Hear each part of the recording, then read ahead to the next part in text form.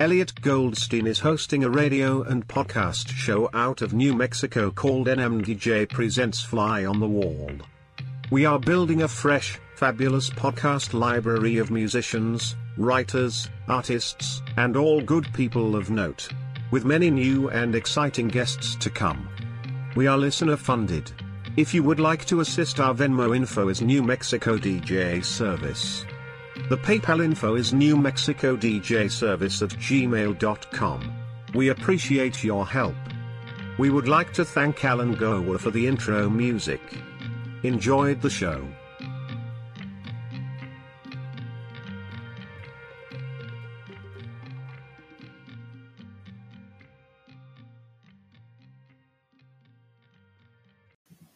Hey guys, thank you for listening to Fly on the Wall podcast. I'd like to tell you how I got started. I really had no idea on the beginnings of even where to start. And I stumbled upon Anchor by Spotify. And it's the easiest way to make a podcast with everything you need all in one place. And I'll explain.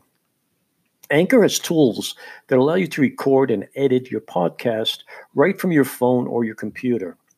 And when hosting on Anchor, you can distribute your podcast automatically on listening platforms. I'm on Spotify, I'm on Apple Podcasts, I'm on other platforms, and Anchor made it so simple. And it's all in one place. Everything you need to make a podcast, you can find in one place. And the amazing part is it's all free. So there is no downside to any of this. So download the Anchor app or go to anchor.fm to get started. That's Anchor, ANCHOR. And again, it's the Anchor app or go to anchor.fm. And it's real easy to get started. And thank you for listening to Fly on the Wall. And back to the show. Only Wendy's serves a better breakfast with a better biscuit. Our hot, buttery breakfast biscuits are loaded with a fresh cracked egg, cheese, and your choice of bacon or sausage. Did we mention the part where Wendy's biscuits are hot and buttery? Wendy's breakfast biscuits, hot and buttery. So don't take a chance with those other guys. Bet on a better breakfast with Wendy's bacon or sausage, egg, and cheese biscuit. Choose wisely. Choose Wendy's. At participating U.S. Wendy's during breakfast hours. Only Wendy's serves a better breakfast with a better biscuit. Our hot, buttery breakfast biscuits are loaded with a fresh cracked egg, cheese, and your choice of bacon or sausage. Did we mention the part where Wendy's biscuits are hot and buttery? Wendy's breakfast biscuits, hot and buttery. So don't take a chance with those other guys. Bet on a better breakfast with Wendy's bacon or sausage, egg, and cheese biscuit. Choose wisely. Choose Wendy's. At participating U.S. Wendy's during breakfast hours. Welcome to Fly on the Wall podcast, brought to you by NMDJ Radio and New Mexico DJ Service. Today's guest is Paul Ferrante, author of 30 Minutes in Memphis, a Beatles story. Okay, Paul Ferrante. Great meeting you. This is our first conversation together. And you wrote a book. How long ago did you write this book? This book, I believe, was 2017. 2017. Okay. Got great Amazon reviews. Oh, yeah. I mean, the people for the most part, everybody who's read it has really enjoyed it. And it's really gratifying because I don't consider myself a Beatles scholar. Uh-huh. There are a lot more scholarly tomes out there. But I've always been a Beatle fan.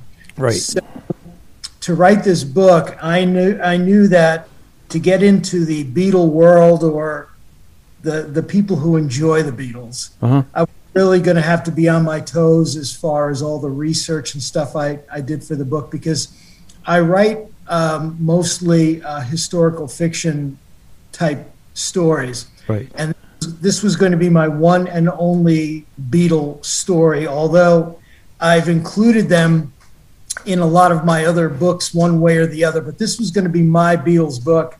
So I knew going in that it was going to take a lot of research, but that was part of the real fun, because as much as I thought I knew them and as much as I've read about them over the years, and I've read tons of books, right, it was fun going through all of the stuff on the internet, reading old newspapers, watching parts of different documentaries.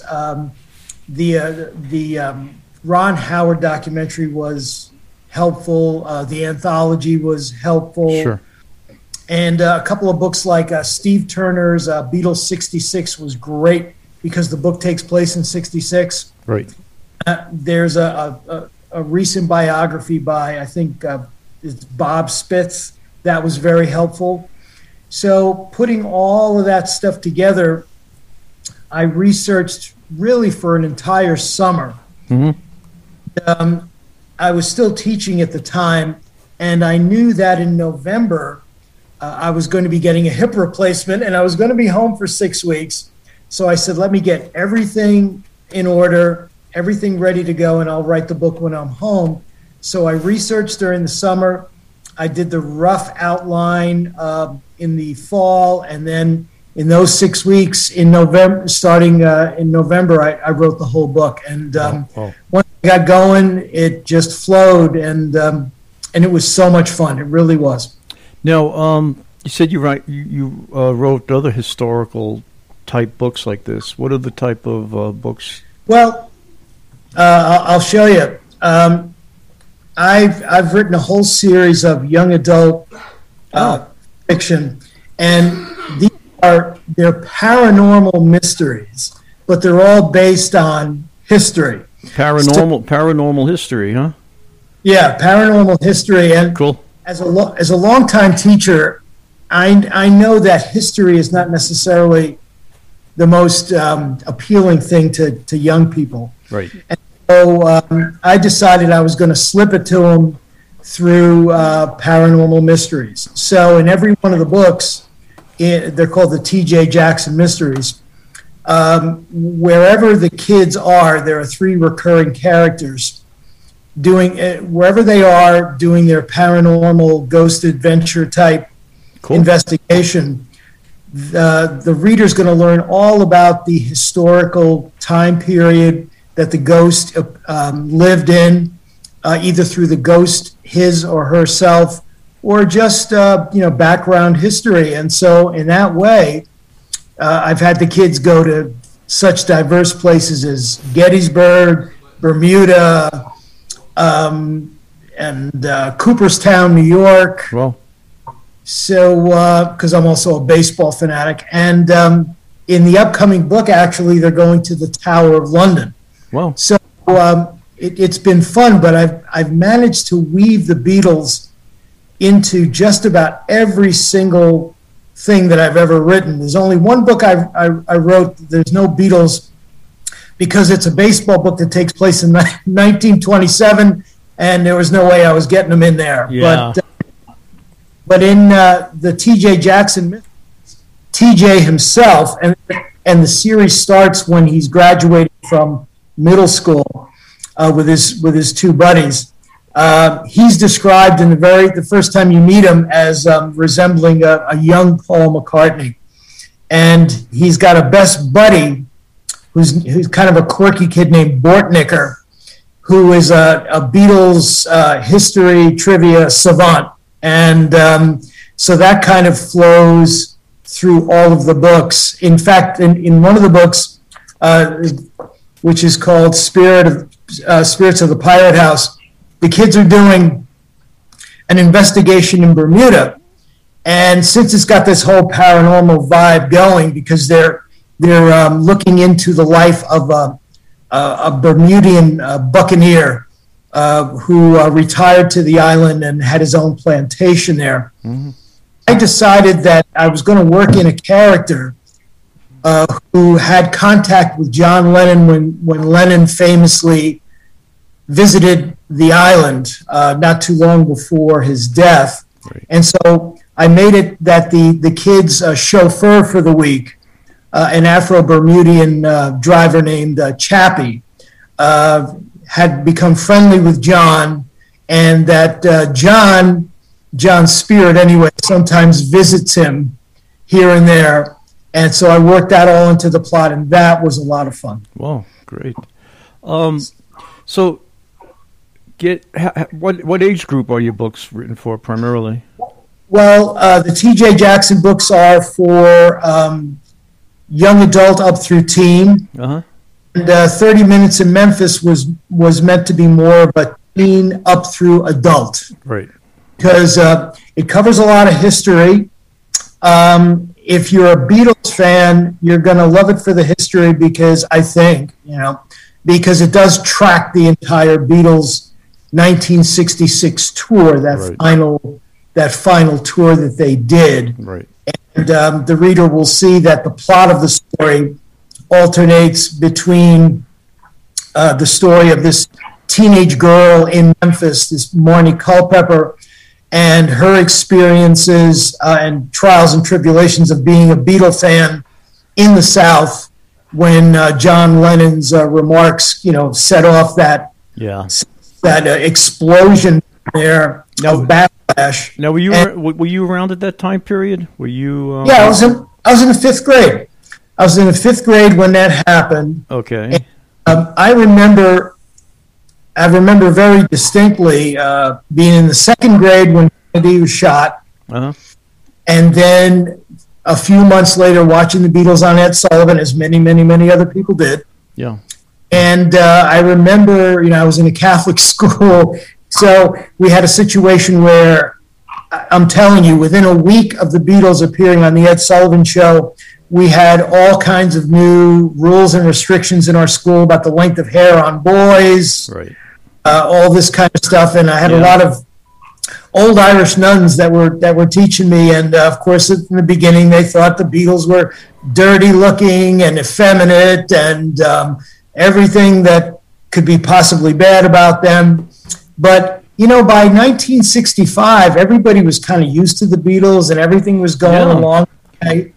And then in '66, when this happened, this was the opportunity for these same people who had warned us about them in the beginning to come back and say, "You see, we told you."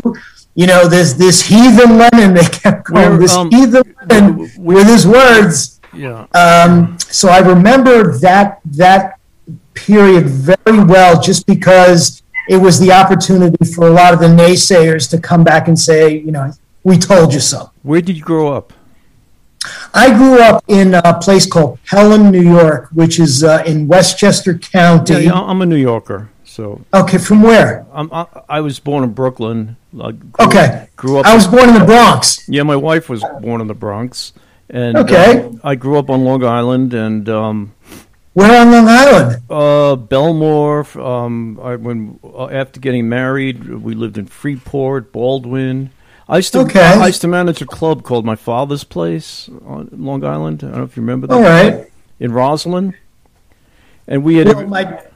Go ahead. I'm sorry. We had everybody come through that club. It was like the Bottom Line in New York. We were like the sister club, and Billy Joel, I would imagine. Well, he used to rehearse in our club. Yeah, he would rehearse in the afternoons in the club, and so so he was there a lot, and just everybody, the Stray Cats grew up in that neighborhood, and just everybody. It was just a melting pot for music. Did you ever see the Beatles? I mean, I know you didn't see them as a group, I'm assuming, but did you ever see the Beatles perform? No, never saw them individually or as a group. I saw. I've seen the Beach Boys about like 15 times, I think. Yeah. But never the Beatles. And it's something I think I would have loved to have experienced, because when I wrote the scenes about them performing, and even the one in Memphis, I was just going off just everything I'd seen on video, the reviews of the different concerts, right? And since then, of course, I've made friends through in the Beatle world with a lot of people who actually did go to these concerts. In fact, one lady, Patty Stenman, who wrote a wonderful book called Confession or Diary of a Beatlemaniac. She's a couple of years older than me, but she went to see them in Philly when he was like 15 years old. Wow. And she saw them at Shea in 66. Wow. So she was able to kind of corroborate a lot of the teenage girl stuff that was going on with my character, Marnie, in the book. And it made me feel so good when she told me, Marnie is me, basically. For not being a woman and not having lived through it as a girl, Right. you kind of hit it pretty good as far as the different things she's feeling and stuff. So that made me feel really great. I saw the Bangladesh concert. I was lucky enough to see that, and I saw Lennon when he played at the one-to-one benefit. Okay. And then I saw, McCartney. I used to manage stadiums and arenas, so I worked with McCartney a handful of times. He's come through, and Ringo I've seen in smaller theaters and things like that. So I've been lucky enough to see them, and one of the most disappointing. Well, I'll even go back a little further. I saw Lennon play with the Mothers of Invention at the Fillmore. So, but one of the most disappointing shows I ever saw was John Lennon at the one-to-one thing. He was so lethargic and just like he didn't, it was kind of like he had to do it, he didn't want to be there type of an attitude. I'm a Beatle lover probably more than anybody else. I have everything, every bootleg, whatever I get my hands on. So I enjoyed reading your book, and it was a lot of fun. It was just a fun book to get through, and I want to thank you for writing it, because I think kids will get a glimpse of just the history of that time. I'm Jewish, and you tossed a Jewish kid in Memphis. Miles. Yes, and I'll go back to 10 years ago. I opened up an account for my company, and I spent a lot of time. I spent a lot of time in the Memphis, Alabama area, and their attitude hasn't changed a lot since the 60s. They're still wrapped up in that holy, the religion thing. In fact, you're from New York. I'm from New York. Are you living in New York now?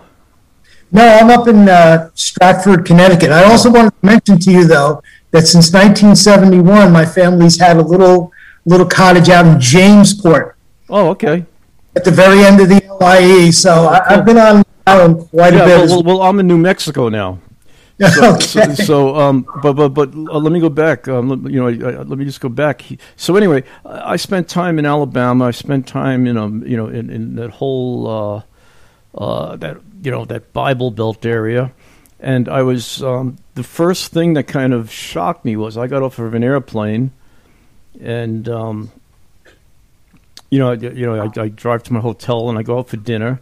And I sit down, and everybody in the restaurant is holding hands and praying.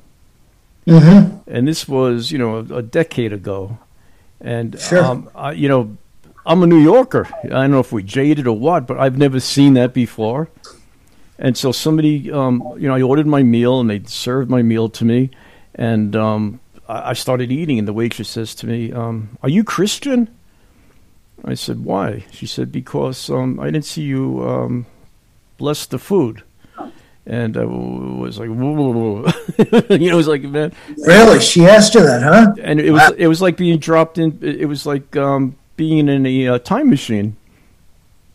And and this was a decade ago, and I wasn't offended by it. And I said to her, I'm a New Yorker, so right. We don't do that in New York. I didn't want to get into the gories with her, but it's interesting. So when I read the book, it brought back those memories. Sure. And Miles is from he's from an actual true synagogue down there that really does exist. I know there are a few. The whole thing about the rabbi who was in charge of their place, he was an actual real guy in history, very progressive. And so Marnie and Miles kind of drift together because the kids kind of consider Marnie a little bit of an oddball, eccentric. Right. Her whole family situation, which isn't great. has kind of had an effect on her as well. So she and Miles kind of gravitate toward each other because Miles is one of the only Jewish kids. Well, he's the only Jewish kid in the school. Marnie is the kind of person who's accepting of everybody. So she's kind of not the norm for the people in her congregation. And their friendship, I think, is a wonderful one. At the very end, when you find out that Miles has actually gone into you don't call it the priesthood. He's become a rabbi. Okay. He talks about his family and how he met his wife. Yeah, the rabbinical school. And he says to Marnie, he says, she's the love of my life, but you're the best friend I ever had. Right. And they really do have a very, very close friendship. So that's why I started the book with them as adults. In the prologue. They meet at the deserted Coliseum, Mid-South Coliseum, and it ends, and they end the book together as adults. Yeah. And it's a wonderful friendship. But, as a teacher, I wasn't just going to write something that didn't have themes and didn't have lessons. It's not only a coming of age story for Marnie. It's about it's believing in your values, standing up for yourself and what you believe in, right. Being accepting of others, listening to their point of view. As a teacher, I in all my books, there are themes that I would love to get across to young people, and I would think in the story of Marnie, as well as the whole Lennon thing, the whole idea of being able to express yourself and have a dialogue going without being, hounded for it and called out for it.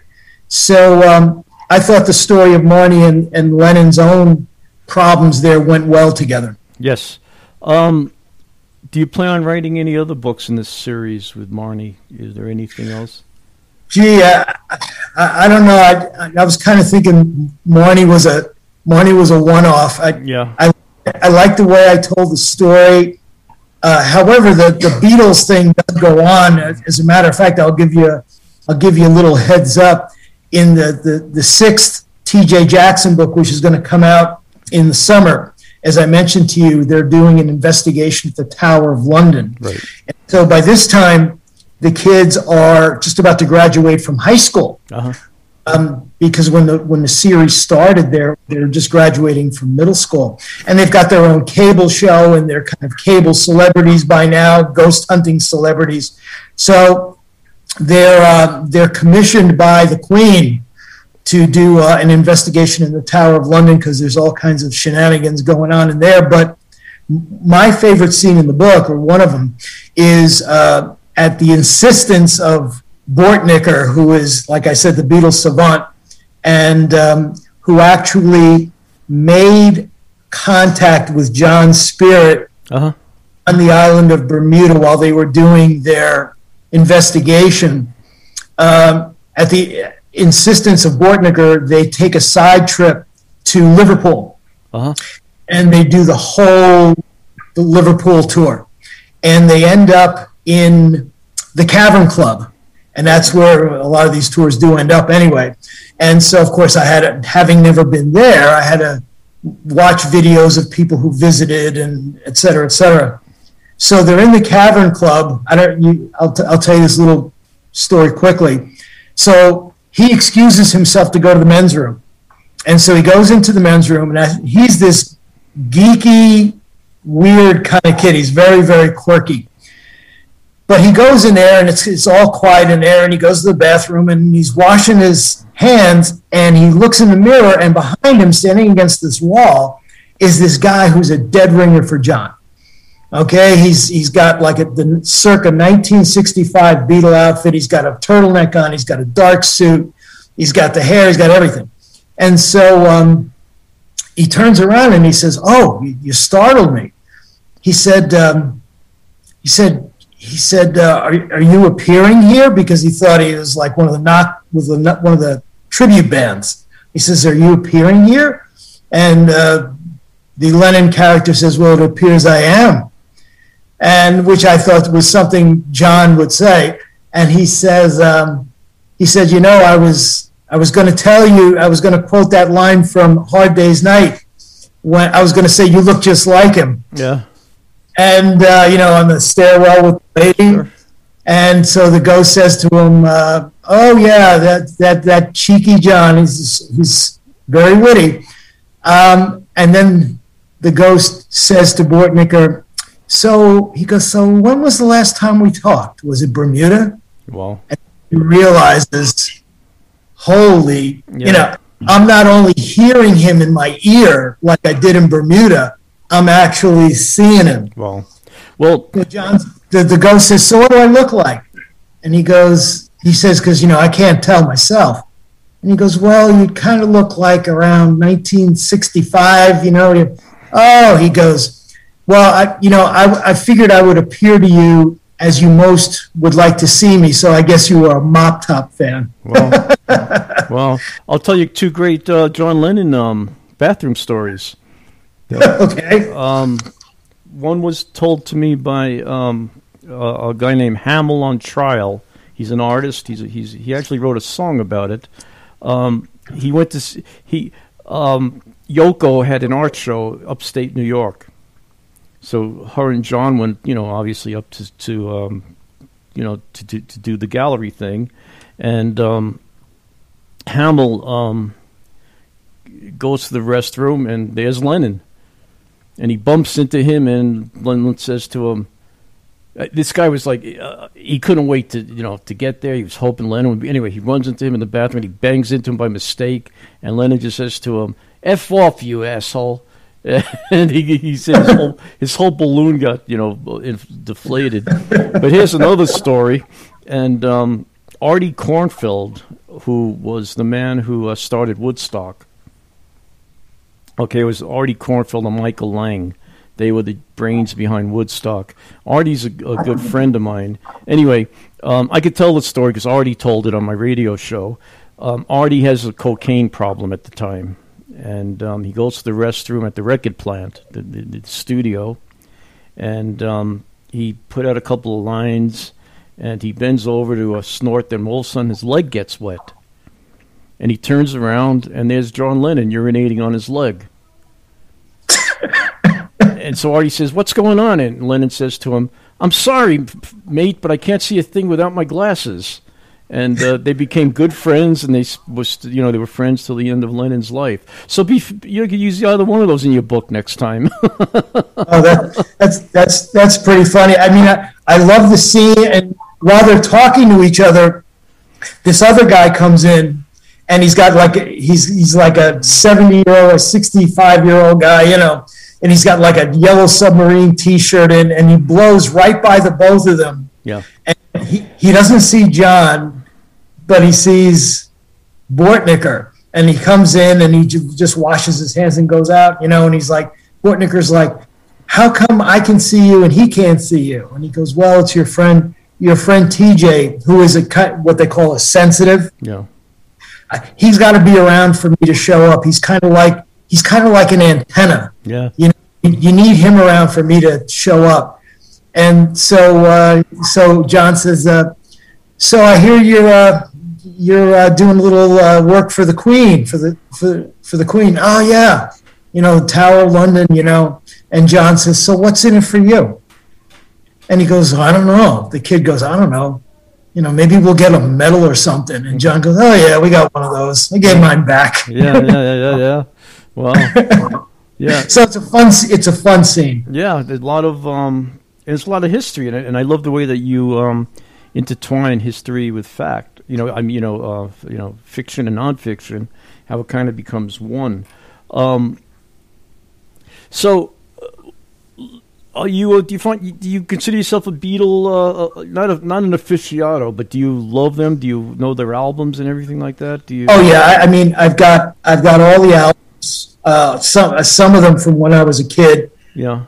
Every day when I'm the car, I'm listening to the Beatles station on Sirius.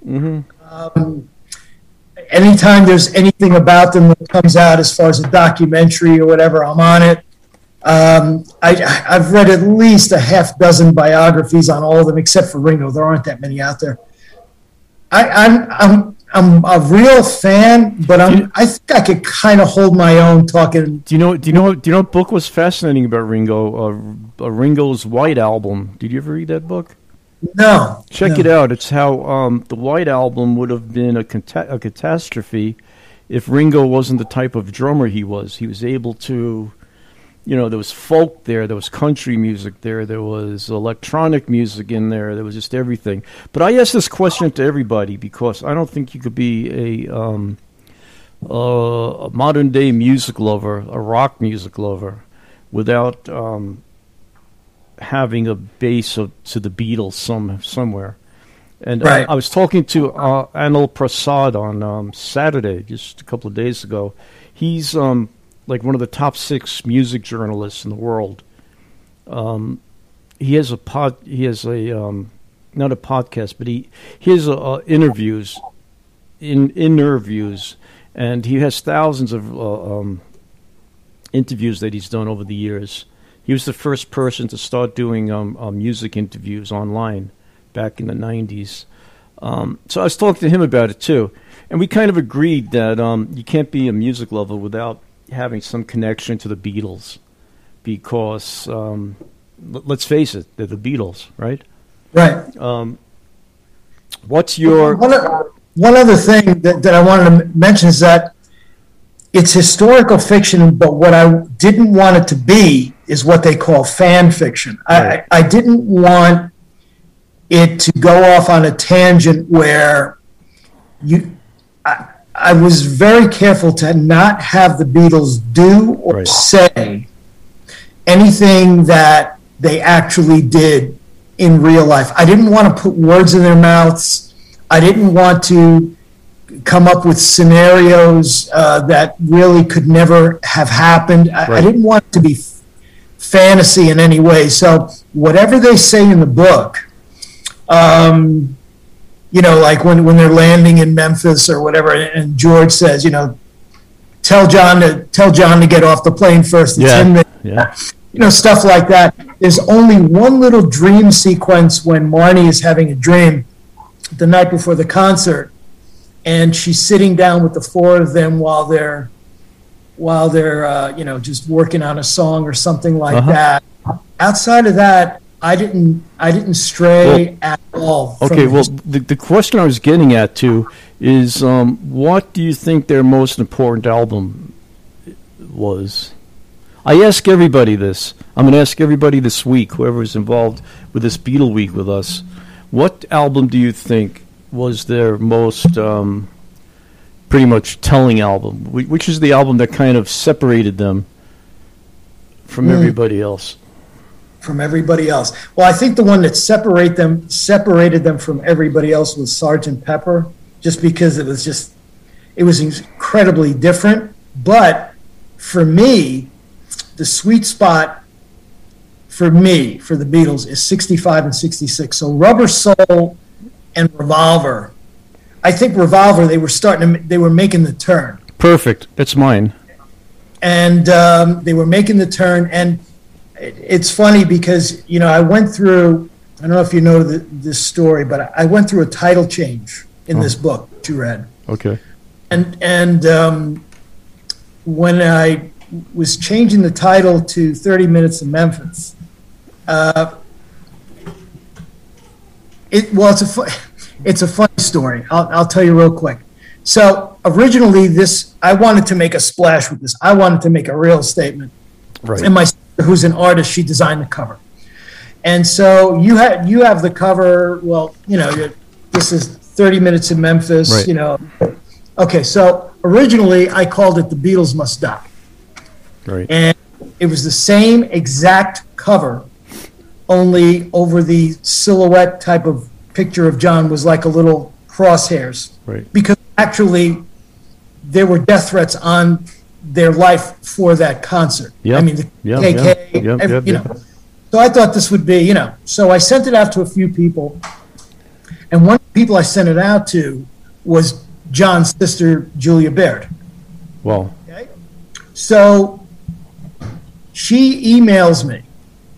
She says, I loved it. I read it in one sitting. I'm going to contact you. We'll talk about it. right. And I'm like, oh, all right. So she calls me on Veterans Day, Veterans Day 2017, I guess it is. And I'm at school because I'm working. It's 7 o'clock in the morning. My wife's home from work because she's not working. Right. Rings 7 o'clock. She picks it up. She's ticked off. She thinks it's me. I forgot my lunch or something. And it's like, oh, is Paul there? And she's like, no, who is this? Oh, it's Julia Baird, John Lennon's sister. And my wife was like, what? Wow. And ended up chatting for like 20 minutes, beautiful chat. And she says, I want to talk to him about the book. Tell Paul that I'll call him later on in the week. So sure enough, a few days later, she calls me. We're having dinner. Great. We have a wonderful talk. She said, I loved it. You were spot on with all the history. You don't know how terrified my brother was of going to Memphis that time. I loved everything. She said, I couldn't stop reading it. I told my assistant to go out and make me a pot of tea. I locked myself in my office. I read the whole thing. Wow. So I'm just like sky high. Yeah. And to the very end, and she goes, but Paul, I'm like, oh no. She says, there are a lot of people who are still mourning my brother's death. Right. And I would hate to have a book that is so good put off people because maybe they think the title or the image on the cover is a bit much. Mm-hmm. She goes, just something to think about. And I was like, oh. Yeah.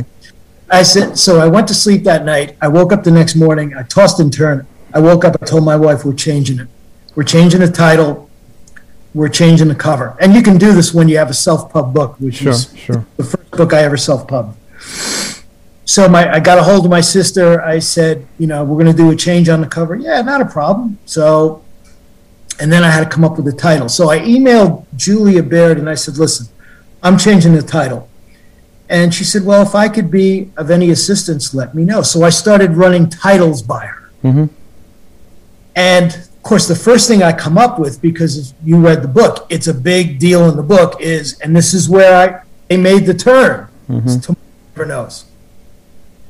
So I said, how about this? How about if I call it Tomorrow Never Knows? And she goes, I think that might have been taken already. So I go on Amazon.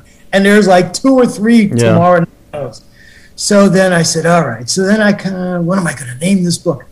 I said 30 Minutes in Memphis. Number 1, it's alliterative. Right. Number 2, that's how long they used to play for. Right. To be on for about a half an hour. Right. The Memphis concert, I believe the evening concert was 28 minutes. Right. So I said, all right, it's going to be 30 minutes in Memphis. I get back to her. What do you think of this? She goes, that's good, but I don't know if it identifies as a Beatles story with people. I said, how about 30 minutes in Memphis? These are in emails that are going back and forth. How about 30 minutes in Memphis, a Beatles story? And she emails me back with one word, Eureka. Yeah. And that's how I got the title. Great title. It is a great title. And, well, so you said Revolver. Yeah. Okay. That's mine. I think it's Revolver because, especially Lennon, his mind was just so out there when that album came out. Tomorrow Never Knows, She Said. He had some masterpieces. I think they gave away the, for lack of a better term, the boy band image. Right. And they became artists. They gave themselves the permission to do whatever they thought was necessary for music, but they gave every band listening to the Beatles the same, Good Vibrations. You wouldn't have had any of that stuff, I don't think, without Revolver. It just kind of opened up everybody's mind at the time. And Sgt. Pepper is a great album. They're all great albums. There's not a bad album in the mix. But Revolver is, I think, the pinnacle of where they're, I don't know if it's the drugs they were taking or just the time period, the fact that they weren't touring anymore for a while. They became a studio band. They knew how to work in the studio. But that's the album, I think, that separated them from even the Beatles. It was a whole new, it wasn't like a 4-piece thing anymore. It became just so, boom, it was just so open.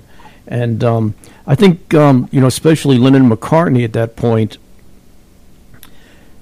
kind of separated. They weren't a unit as much as they were.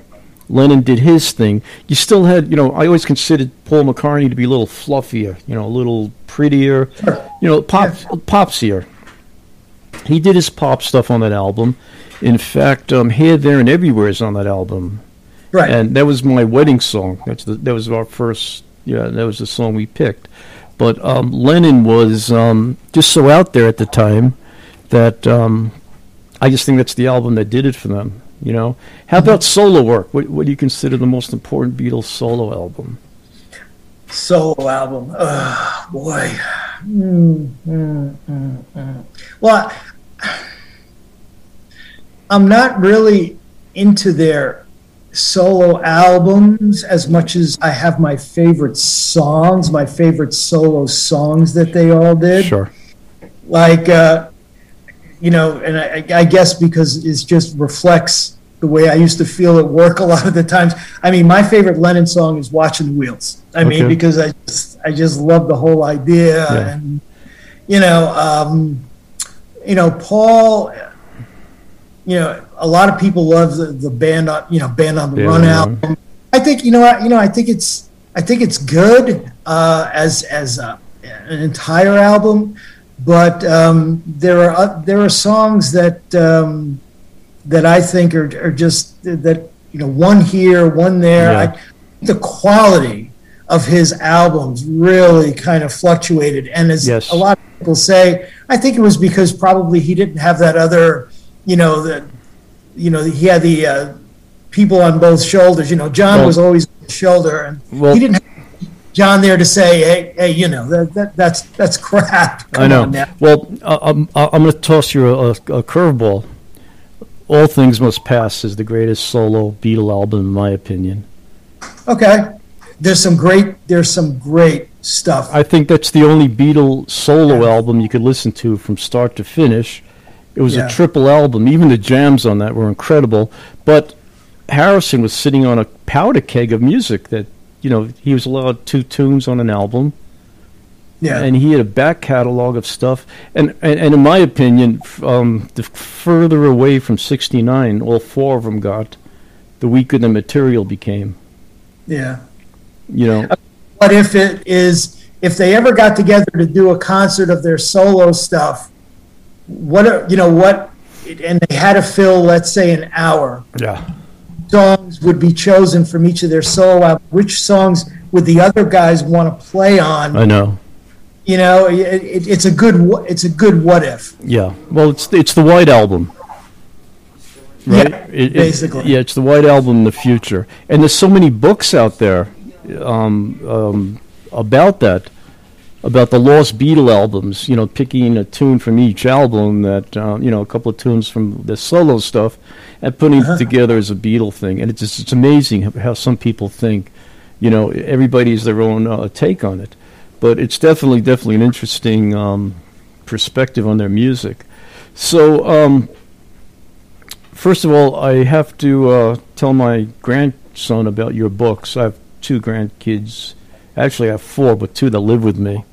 One's 11. I think those paranormal books are just like right in his sweet spot now.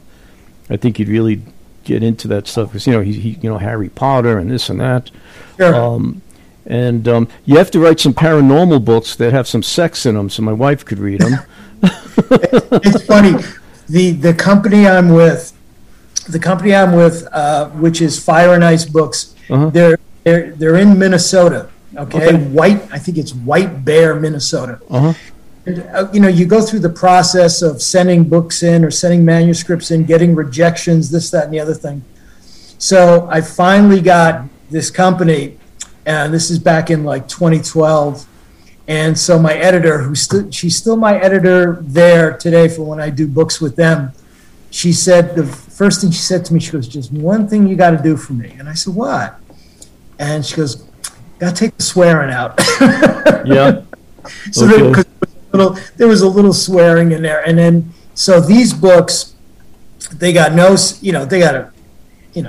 kisses and stuff like that, but they got no sex, no gratuitous sex, violence, or bad language. So they're really good for, middle school kids up into high school. But then again, I've had adults read them and just like them for the history they learned from them. Like in the Bermuda book, you learn all about piracy, what it was really like, not the Johnny Depp version. Sure. Gettysburg book, you learn about the Battle of Gettysburg. There's one that takes place actually in TJ's hometown, which is where I used to live in Fairfield, Connecticut, where we had, it's called Curse of the Fairfield Witch, and we had witchcraft trials in Fairfield way before Salem. Right. So you learn all about the witchcraft trials in the Cooperstown book. It's called Roberto's Return. It's based around the ghost of Roberto Clemente coming back to Cooperstown.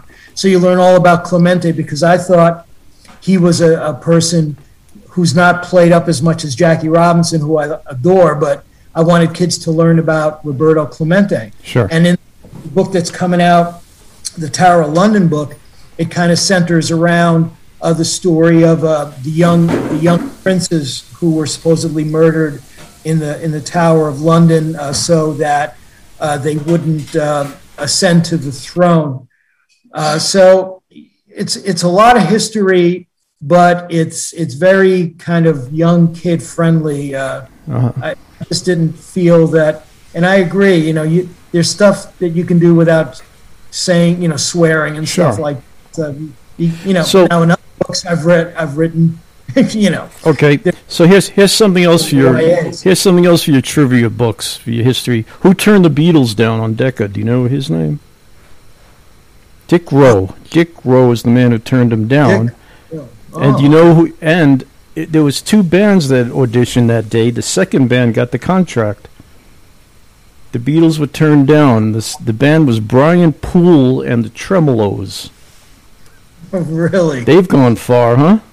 The Tremolos. Okay. Yeah, Brian Poole and the Tremolos. Because back then you had to have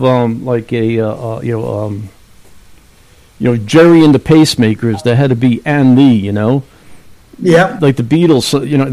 Decca said to the Beatles, "We think guitar bands are on their way out." That's what they told the Beatles. But Brian Poole got the deal that day, and the Beatles obviously, it was probably the best thing that could happen to them. They wound up at with EMI, and they wound up at Abbey Road, and they wound up with George Martin, and the rest, as they say, is history.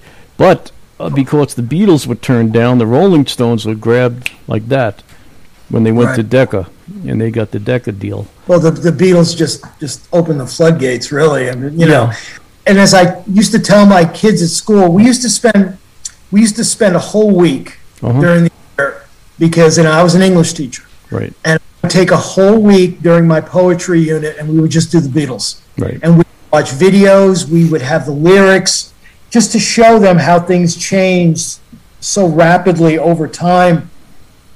And it was also me telling them stories about the '60s and what was going on, and Kennedy and Vietnam, and they just loved all that stuff. I've since learned that I did a podcast with a couple of guys in Boston, one of whom actually teaches a course, a college course in the Beatles. Who is that? Is that that David Gallant? Oh, I thought Womack. Kenny Womack?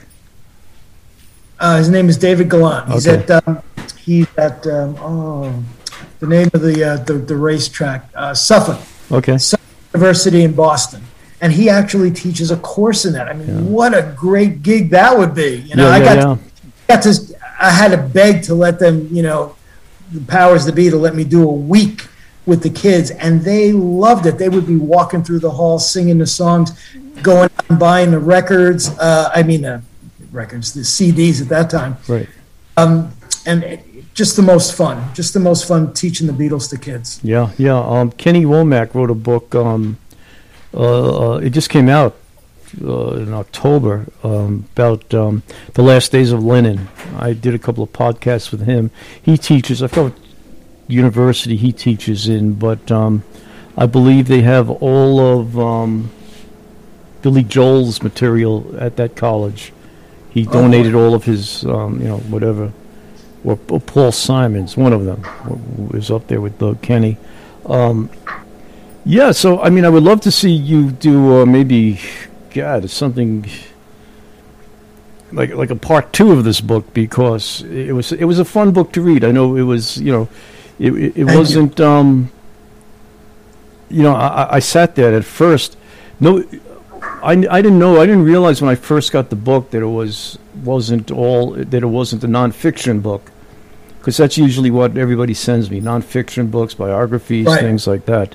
And when I started reading it, I said, "This is really fun. This is like a whole different aspect on, just on the whole telling of the story."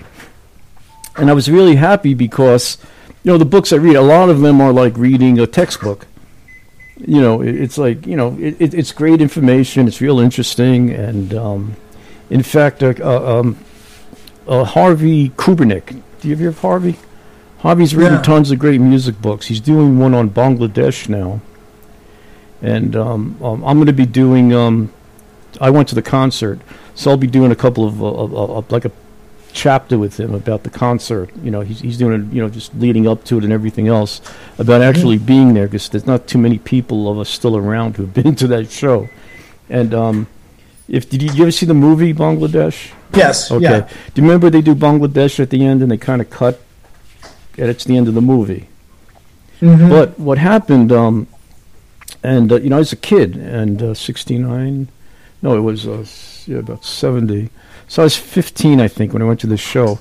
But I remember it was the greatest ending of a show I ever saw. The band goes into Bangladesh. That's the last tune of the night. And George puts down his Strat. He had that beautiful white Stratocaster. He puts it down and he walks off. And the band's playing. Ringo follows him. Eric Clapton follows him. Leon Russell follows him. And Billy Preston, which was pretty much the core of the big boys. And the rest of the band plays another 10 minutes of Bangladesh. They just keep playing, they just keep going and going until one by one they all kind of leave and it's over. It was the greatest ending to any show I ever saw. And I'm so sorry they cut that out of the movie, because I thought it was like one of the highlights of the show. So, so I'm going to be talking to Harvey about that. So, I kind of feel the love for the Beatles. That was the first Beatle I ever saw. It was, I never saw any of them prior to that. I saw the Rolling Stones prior to that, but I never saw any of the Beatles. And Harrison, who was the quiet guy, I think, he did the first benefit show, pretty much. I don't think there's any other, that was the first musical benefit thing. And I think from that point forward, he kind of became my... if I was a 14-year-old girl, I'd have a "I Love George" pin on, that kind of thing. And you brought that out in the book. That was the time. That was the era. And I remember those days. America needed a little uplifting. Kennedy was assassinated. It was just a bleak time in America. You had the the communists were taking over America. It was just a creepy time to be. I was a kid. I didn't get it all at the time, but looking back at it, it was pretty messy. I remember the missile crisis. I remember that night. I was a little kid living in Brooklyn, in the projects on Rockaway in Canarsie, and I remember everybody's lights were on all night. People weren't sleeping. They thought that was the end of the world. And so I remember the Beatles coming in, and I remember it was a whole. It kind of went from The Wizard of Oz, when it was black and white, into color. Sure. And that's what the Yeah. Beatles brought, I think. And Well, there's that scene in the book. In the book, Marnie's mother walks out on her and her father. Her father is a Korean War veteran who suffers from what we today call PTSD. And, he's got his mood swings and everything. He's also a sergeant on the Memphis police force, very straight-laced guy. And so it's Marnie and her dad. The mother walks out on them the weekend of the Kennedy funeral. Yeah. Okay. And so now it's just her and her father, and they have a housekeeper, a black lady who's a wonderful character, Tilly. So the Beatles that's all she has to hold on to right now. Yeah. I mean, she's holding on for dear life, basically. yes. And she's got this whole, her whole room is a Beatles shrine. She gets her friend Miles, who's very technically inclined, to rig up this whole kind of sound system in her room with a turntable. So that first scene where she wakes up in the morning and her hair's all in her eyes, she reaches out to her night table and just feels around and then hits this button, which is almost like if you ever saw Pee-wee's Big Adventure. It's kind of this where eventually this Rube Goldberg thing ends up with a needle going down onto the album and starting her day with the Beatles. She's really the quintessential teenage, female Beatle fan of the time. Yeah, well, I had a basement when I was a kid when we moved to Queens, and the basement was pretty much mine. And I had Beatle things on all my walls, and then the White Album came out, had the big poster in it. Sure. It was just, it was just the times, and it was just they were such a. You're talking about the teen magazines. Sure. 16. I remember 16, Teen Beat, Tiger, or whatever it was. Tiger Beat. Tiger Beat. Danny Feld, who later went on to manage the Stooges and everything, was, I think, the editor of Tiger Beat. It was just a great time. It was just a whole different. It was fun. Yeah. In the book, that day where she's sitting there, she's sitting there having her breakfast, and it's a mopey day. Her father's already at work. She's there with the housekeeper. The housekeeper's got the transistor radio on. Yep. And all of a sudden, the Beatles come on.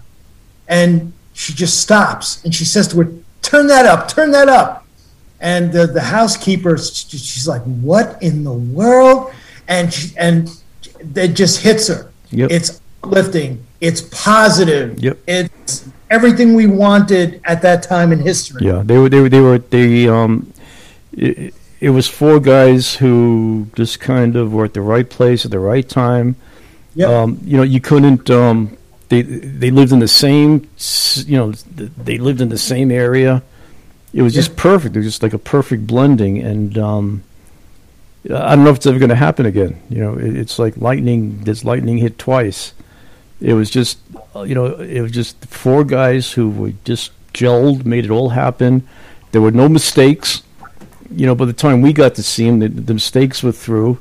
They went through their learning curves. There was, it was just the right formula for the right time. Capitol Records was very good to them. EMI, they were really, really good to them. They let them do what they had to do. The stories of Lennon doing "Twist and Shout" with a rip, his voice was shot. It was the last, he screamed it out and then he passed out with his shirt off, sweating, all feverish.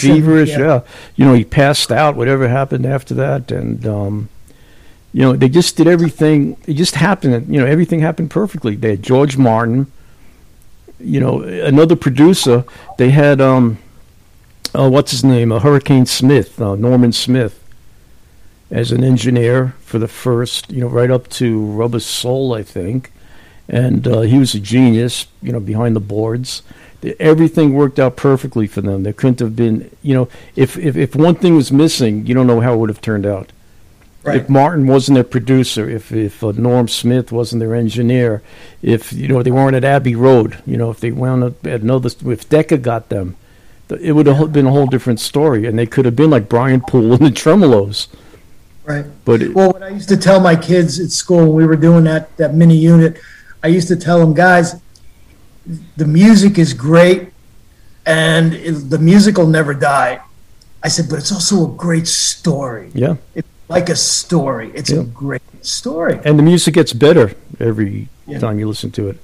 It's not like, it's like the other bands that, a lot of them have come and gone. I'm a very good friend of Zoot, George Money. Zoot, you remember Zoot Money's big roll band? He started out when the Beatles started out. And he was pretty popular in England. He was one of the first B3 players, Hammond B3s. And I'm really friendly with Zoot. I speak to him often. And he's still out there working. He went a different route. And so a lot of these guys are still out there. They're still doing what they do, but nobody knows them. Mm-hmm. And sure. And they all kind of crisscrossed. He told me they used to, obviously it's pre-internet, pre-cell phones. He said they used to travel in England, and they would there'd be this one big gas station stop in the middle of the throughways and highways, and they'd all wind up there like 2, 3 in the morning after gigs. And the Beatles would be there, the Stones would be there. They'd all wind up at the same place at the same time, after gigs in the middle of the night in England, heading home.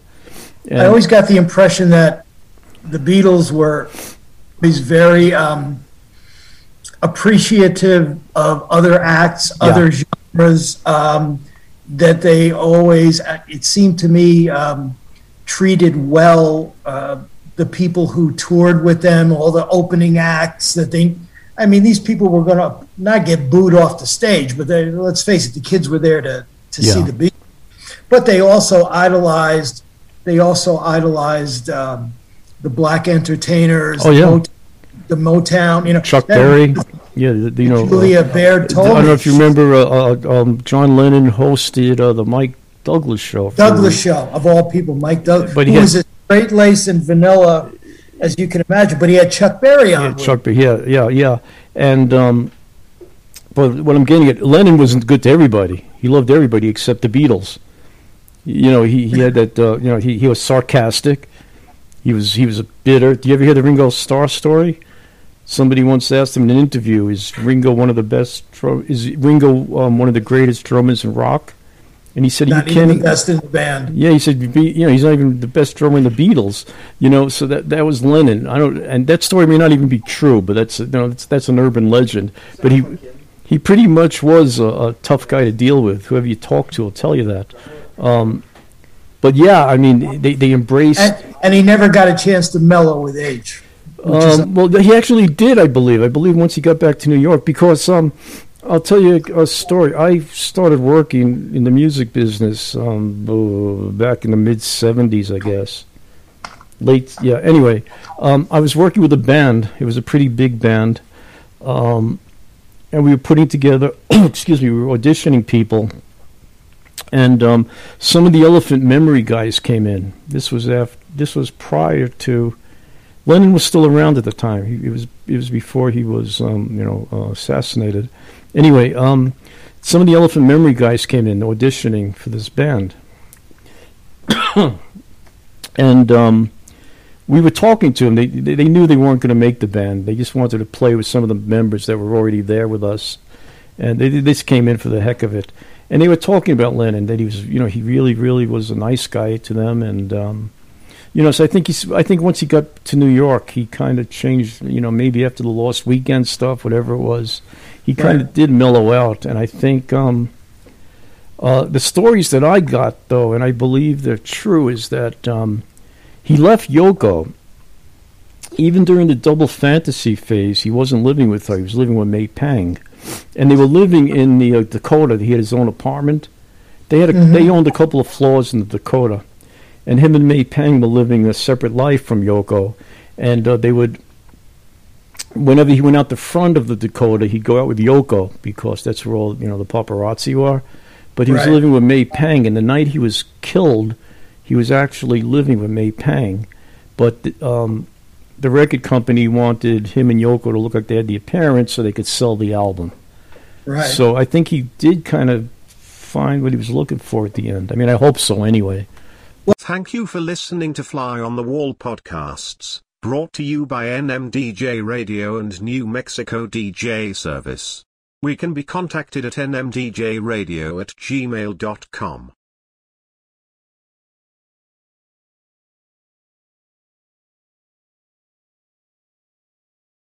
Only Wendy's serves a better breakfast with a better biscuit. Our hot buttery breakfast biscuits are loaded with a fresh cracked egg, cheese, and your choice of bacon or sausage. Did we mention the part where Wendy's biscuits are hot and buttery?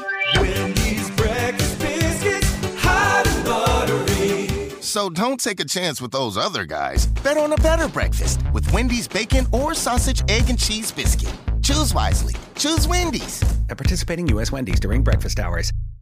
Only Wendy's serves a better breakfast with a better biscuit. Our hot buttery breakfast biscuits are loaded with a fresh cracked egg, cheese, and your choice of bacon or sausage. Did we mention the part where Wendy's biscuits are hot and buttery?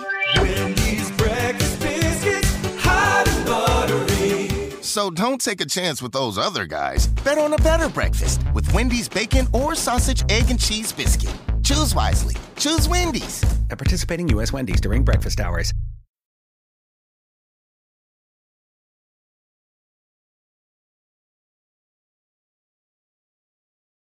Only Wendy's serves a better breakfast with a better biscuit. Our hot buttery breakfast biscuits are loaded with a fresh cracked egg, cheese, and your choice of bacon or sausage. Did we mention the part where Wendy's biscuits are hot and buttery? Wendy's breakfast biscuits, hot and buttery. So don't take a chance with those other guys. Bet on a better breakfast with Wendy's bacon or sausage, egg, and cheese biscuit. Choose wisely. Choose Wendy's. At participating U.S. Wendy's during breakfast hours.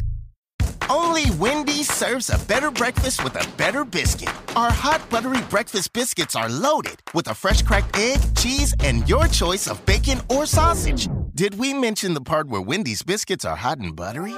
Wendy's breakfast biscuits, hot and buttery. So don't take a chance with those other guys. Bet on a better breakfast with Wendy's bacon or sausage, egg, and cheese biscuit. Choose wisely. Choose Wendy's. At participating U.S. Wendy's during breakfast hours. Hope you enjoyed this episode of Fly on the Wall. There are more great interviews to follow, so please list us as one of your favorites and be sure to follow. We are listener funded. If you would like to assist, our Venmo info is New Mexico DJ Service. The PayPal info is newmexicodjservice@gmail.com.